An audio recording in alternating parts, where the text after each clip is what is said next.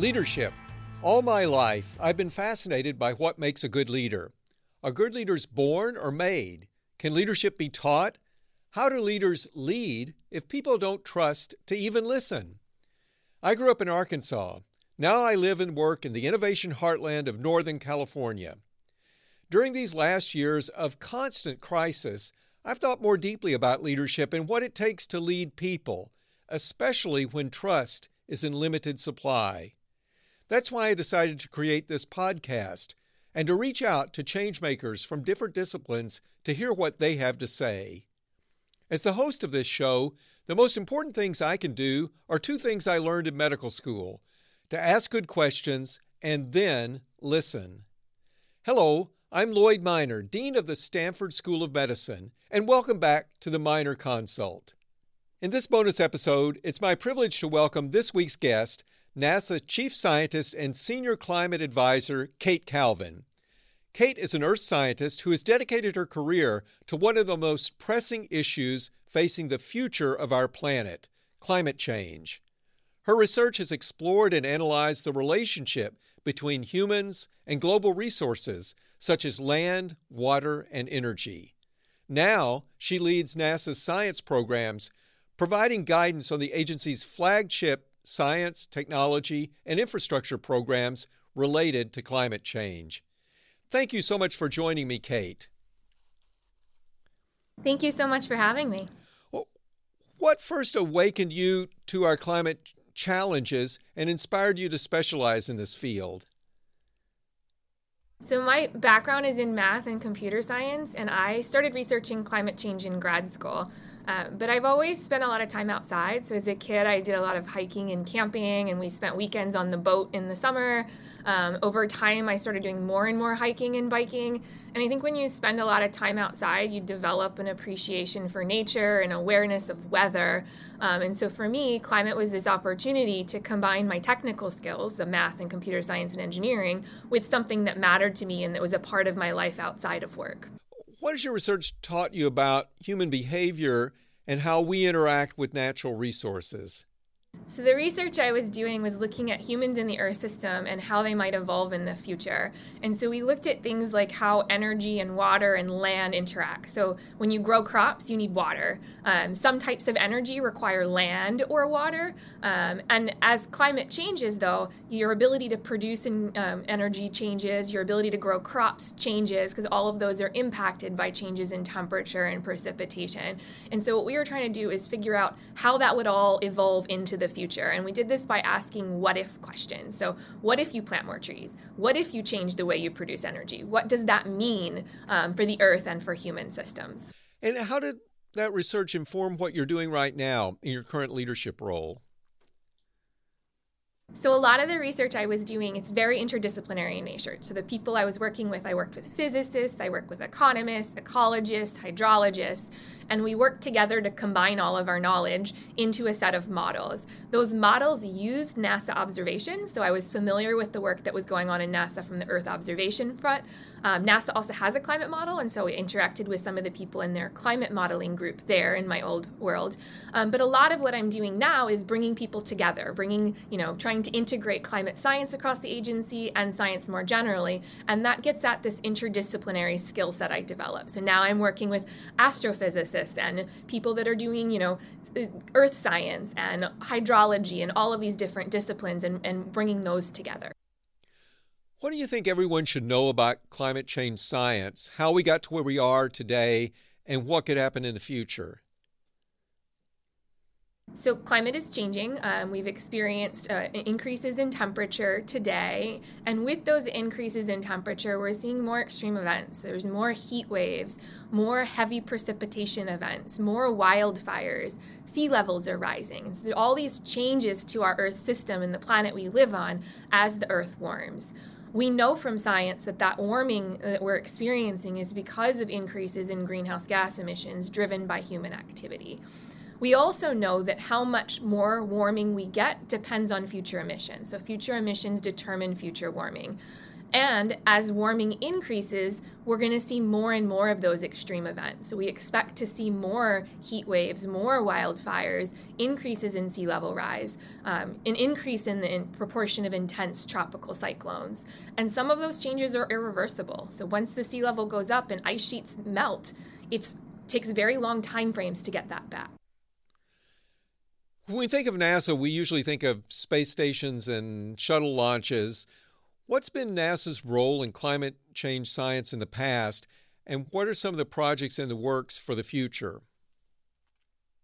So NASA has been understanding and observing the Earth for a long time. So you can think about some of these early pictures from astronauts from space where you can see the Earth and see the planet that we live on. We've had satellites for decades that take more comprehensive pictures with different types of sensors to really understand both the state of the Earth today and how it's changing. And NASA also has climate modeling programs. We have applied sciences program, which takes those Earth observations and brings it to people that need to make decisions. So we can provide near real-time information on disasters like wildfires.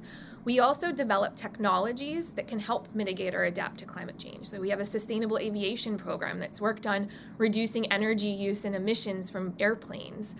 Going forward, we have a bunch of Earth science missions planned in the near future to observe more of the Earth system and make a more comprehensive picture of the state of the Earth today and in the future. We know from data from NASA and NOAA that 2021 was the sixth warmest year on record, and many years in the past, as you've mentioned, have been the warmest over the past decade. Now, you've researched strategies for mitigating the effects of global warming. What are the most important steps that countries like the United States could be doing to stop this trend, and what are the most important steps that industry should be considering? So what the science says is that future warming depends on future emissions, in particular carbon dioxide and other greenhouse gases. So limiting warming requires us to get to at least net zero carbon dioxide emissions. So what that means is that we need to, as any carbon dioxide going up in the atmosphere, you have to take out the same amount in order to limit warming. So you can think of that kind of like a bathtub. As long as the faucet's on, the water level is going to go up. As long as we're emitting more carbon dioxide, temperatures are going to go up. And so that's what the science tells us. Science also does provide information on different options to reduce emissions. So we can look at different technologies, different ways of producing energy or producing agriculture and what those mean in terms of emissions, and also what they mean in terms of other aspects of the Earth system. So how much land do you need? How much water do you need for each? And what the science can tell us is about what those options are. Are there particular mitigating strategies and options that you think we as Americans are embracing better than others? And what are the ones that we need to be focused on much more than we are today? Perhaps all of them, but what stands out? Well, I think everyone's circumstances are different and everyone has different options. We live in different places, we experience different climate effects, we have different options for how we proceed in the future. And so what the science can tell you is what those options might be and what they mean for the Earth. And so there have been a few reports recently from the Intergovernmental Panel on Climate Change, or IPCC. If you're not familiar with that, they provide a comprehensive assessment of all of the literature on climate. And they produce reports, every so often that update that state of knowledge. And one of the things that they've been doing in their more recent reports is looking at, for different mitigation or adaptation strategies, what do they mean in terms of emissions or other things like biodiversity or water scarcity. And some of the things that you can learn from that, I can't, cover all of the options that are covered in the report. I highly recommend looking through them, but just to give a few examples of the kinds of information you can get from there. So strategies like that increase energy efficiency, they reduce the amount of energy you need, and that reduces emissions. Strategies that reduce food waste will reduce greenhouse gas emissions and reduce the need for land to grow crops. And so there are a lot of different options out there. Everyone's circumstances are different. Everyone has different options. And what science can give you is more information about that. Climate change policies are often perceived as a trade-off between saving the environment and supporting the economy. Do you think there's a way to serve both of these purposes, or do you think it's a matter of prioritizing long-term thinking over short-term rewards? Well, so one thing to note is that as climate is changing, we're experiencing more of these extreme weather events like, intense tropical cyclones and heat waves and wildfires. And those impact people and infrastructure, and they have costs. So climate change has an economic cost of its own, just the change in climate and how we experience that and adapt to that has costs. In terms of near term versus long term, what science can give us is information that can help us plan for the near term or the long term. So at NASA, we provide information on disasters in near real time. So we can take our Earth observing satellites and other tools and provide information on what's going on. So we can give information on something like wildfires. We can show where are the fires burning, what are the emissions associated with those fires, and air quality effects. We can look at burn perimeters. We also have models that help us look further into the future. So that can help with planning in long term. So we can look at how the world might unfold in the future, and that can provide information for more long-term planning. And just as an example of that, we have a sea level rise portal. And this, you can look at how much sea level has risen where you live. So you can click on a place in the coast, and then it'll also show you some possible ways that might evolve in the future. So you can get a sense of what sea level rise might be in the long term. That's all extraordinarily beneficial. As individuals, we often feel powerless to move the needle on such a large-scale issue as the future of our planet, although you've just outlined some things that we should be informing ourselves of. And as you've said, ultimately it comes down to individual efforts and in local communities, and there'll be different needs in different communities. But what's your advice for people who are interested in making a difference? What can they do in their communities? What can they do as individuals? Yeah, it's everyone's circumstances are different. So it's, I think it's really important to think about this as and what the science can provide is information on that. I've given a couple of examples. There are a lot more.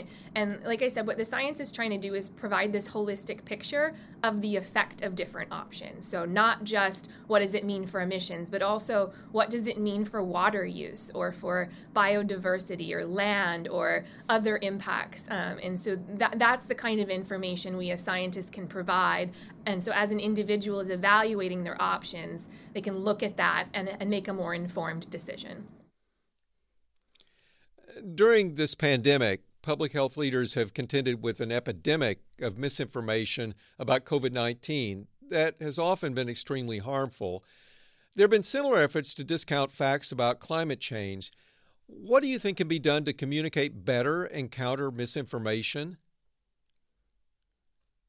So NASA enjoys broad public trust, and we're really effective at communicating complex science to people at all levels. So we provide information to scientists, to decision makers, to the general public. And we also do that, different platforms. So bringing information to people in a way that they can understand it. So we have, podcasts like this that, appeal to one segment of the audience. We have very active social media. And what we're trying to do is to get information to people. But part of, of communication is also about building trust. And that's what NASA has. And part of our trust is that we are very open. We have open science, open data, and try to be as transparent as possible about the information that we're providing. The movie Hidden Figures aptly illustrates an untold story of the space program's diversity. Today, a big gap persists in STEM education, science, technology, engineering, and mathematics. This is something we also contend with in medical education. What do you think we can do to inspire young women, especially young women of color, to choose career paths in STEM? I think one of the things that's important is understanding what the possibilities are. So when I was in high school, I didn't know what I wanted to be when I grew up. I just knew I liked math. I didn't even know some of the possibilities. So I couldn't have imagined that I'd be in this role, which is really, really fun for me. And so I think one thing is just, recognizing what the options are for people. And, there's a whole host of jobs in STEM that people can have, and some of them at NASA and some of them in other places. I also think inspiring. This is something that NASA does. NASA inspires, and they provide these resources. So I was actually looking earlier today. We have a STEM website that provides information for people of all ages about the science going on at NASA. And so you can, sort of look at, for people in fifth to eighth grade. Here's a set of resources, and it explains the science, but it also sort of explains the scientists. So the Climate Kids website at NASA shows some different climate-related jobs that you can get if you have a degree in STEM. And so we're trying to provide those resources and show people what a job in STEM could be. And we're doing this in multiple platforms. The other thing that we've put out is we have a graphic novel called First Woman, and it's about the first woman to explore the moon. And there's a graphic novel, and there are apps that you can download in the App Store on your phone to interact with this. And so trying to show people what are the possibilities, what could you be when you grow up. What was your experience as a woman who pursued scientific research? And what's your advice for young women who are interested in following this path? So I've always found it really helpful. I like to keep learning. So I started in math. I went into computer science and engineering, then into climate. Now, in my climate career, I got more and more interdisciplinary and learned more and more about other ways of approaching the climate problem. And now I'm in this really broad science job where I get to learn astrophysics and planetary science and learn about other planets and other solar systems. And what I've always done is just keep learning. Just look at the possibilities, ask lots of questions, and make sure that you don't be shy about asking those questions. You never know who you might meet and what you might learn from those experiences. I also think a few weeks ago I had the opportunity to have lunch with some really inspiring young women who are interested in STEM.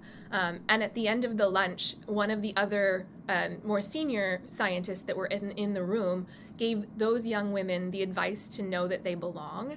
And I thought about that a lot. And I think sometimes we forget how important that is. When you're in a new situation, you can feel uncomfortable and like, well, maybe should I be here? Should I be asking questions? And you should. And so I think what I would say to the next generation is to keep learning, ask lots of questions, and know you belong. That's great advice. Was there a leader, a public figure, or a person in your own life who inspired you on your professional journey? I've had the fortune to work with a lot of really, incredibly inspiring and encouraging people throughout my career. And I feel like there's a different person at every step that's got me to where I am now. So I had a high school calculus teacher that really encouraged me to pursue a degree in math. And that was really important to see someone that says, sure, get a degree in math. There's some really cool things you could do with that. Then in grad school, my PhD advisor is the one that introduced me to climate. And so I wouldn't be here if he hadn't sort of set me up with some questions about climate change that I could do research on. And then, in my first job, I had a boss that was really big into interdisciplinary work. I was coming from this engineering math perspective. He was an ecologist, and he introduced me to working with people outside of my field that didn't think like me. And that was really important for me getting into interdisciplinary work. And then I've had the fortune of seeing some really inspiring women leaders throughout my career that have shown me how to be a leader and what, different ways that would work for me about taking on a leadership role. President John F. Kennedy inspired America to come together to dream big about science and technology with his 1962 speech about traveling to the moon. 60 years later, we live in a different world when it comes to communication. Do you think it's possible for leaders to rally our country around a common, ambitious scientific aspiration today? I think this is what NASA does. NASA inspires. One of the really fun things since I've gotten this job is telling people that I'm working for NASA, so friends and family. And I have a lot of friends and family that are not from science or engineering. And when I say NASA, every one of them has a story. They have a story about some launch they watched, or some movie they saw that they really liked, or some question about science. So, what's going on with the Mars rover right now? I've gotten that question before. And it's really been really inspiring and interesting to see. When you walk down the street, there's always a NASA t-shirt. And so this is something that NASA does. And we have a couple of ongoing really cool activities. So one of these, Moon to Mars, we're starting the Artemis program. There's some rollout activities with it later this week, but we have a series of increasingly complex missions that are going to lead us to putting the first woman, the first person of color on the moon. And so that's really inspiring to see and to think through. We also have all of this, I'm in a role on climate, and NASA has all these imagery and Earth system data and climate-related research and technology that is really important and inspiring. Maybe we could talk a bit about leadership in general and your thoughts on leadership. What do you think makes a good leader? What are the essential attributes for an effective leader? I think one of the biggest and most important things about leading is listening. So people come from different backgrounds, whether it's disciplines, where they're from, how they, where they grew up, what they've experienced in life, and all of that gives a unique perspective on the world. And I think it's really important to hear all of those perspectives. And so one of the things I try to do is ask a lot of questions and to facilitate an environment where people feel comfortable sharing. I think sometimes in really large meetings, you end up with a conversation that's dominated by a small number of people. And so trying to set up a structure where people feel like they can share and that they have that opportunity and that they're, encouraged and acknowledged for what they've done. And then I also try to sort of encourage people to talk to me. Like, I want to hear what people are thinking, regardless of what it is. I think it's important for that. And it's been helpful, in my career, like a lot of the research I was doing, we couldn't have gotten to where we were if we hadn't brought in voices from all of those different angles and looking at the problem. And I feel like the more you can talk, the more you can communicate as early and often as possible, the better the science and the product and whatever you're working on will be. And so I just really try, ask questions, listen, and encourage people to speak their voice. I agree with you. I think listening is probably the most underemphasized, yet most important attribute of being an effective leader. And oftentimes, as you just pointed out, we forget that one of the greatest powers we have is to ask questions, and questions all too very, very commonly clarify issues far more than answers or statements do. And so what you say really resonates with me and with those whom I've admired as leaders. As NASA's chief scientist and senior climate advisor, you advise on the agency's science programs and science-related strategic planning and investment opportunities. As a leader in the scientific research community, what advice would you give to other leaders? So I think part of it would be what telling what I think makes a good leader. And so that listening and asking questions, I think, is really important and encouraging that. I also think, making sure you acknowledge the people that are doing work and give credit to that. And that's something that I'm trying to be very thoughtful about in my new role. Is part of my job is to represent NASA science and to communicate it broadly. There are a lot of really, really incredible scientists at NASA that are doing the research I get to talk about.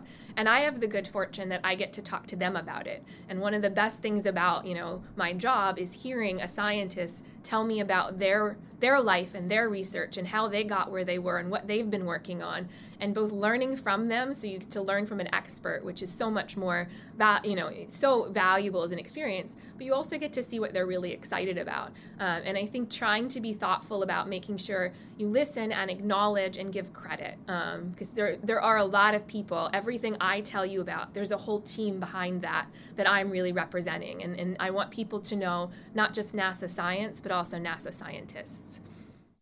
That's great. We've talked a lot about the challenges associated with climate change. What gives you hope for the future? So people are really innovative. And so if you think about it, like science and innovation have changed the world we're in today. You think about the last couple of years and how much virtual interaction we've been able to have. That's a product of innovation in science and technology. We flew a helicopter on Mars lots of times in the last year. That's innovation, and that changes it.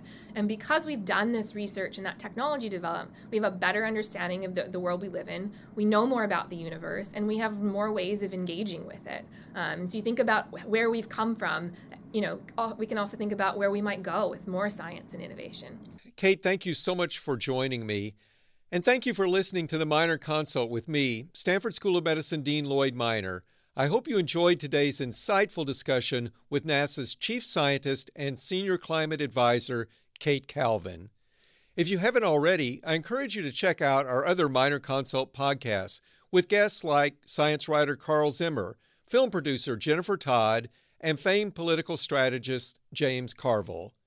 To get the latest episodes of The Minor Consult, subscribe on Apple Podcasts, Spotify, Stitcher, or wherever you listen.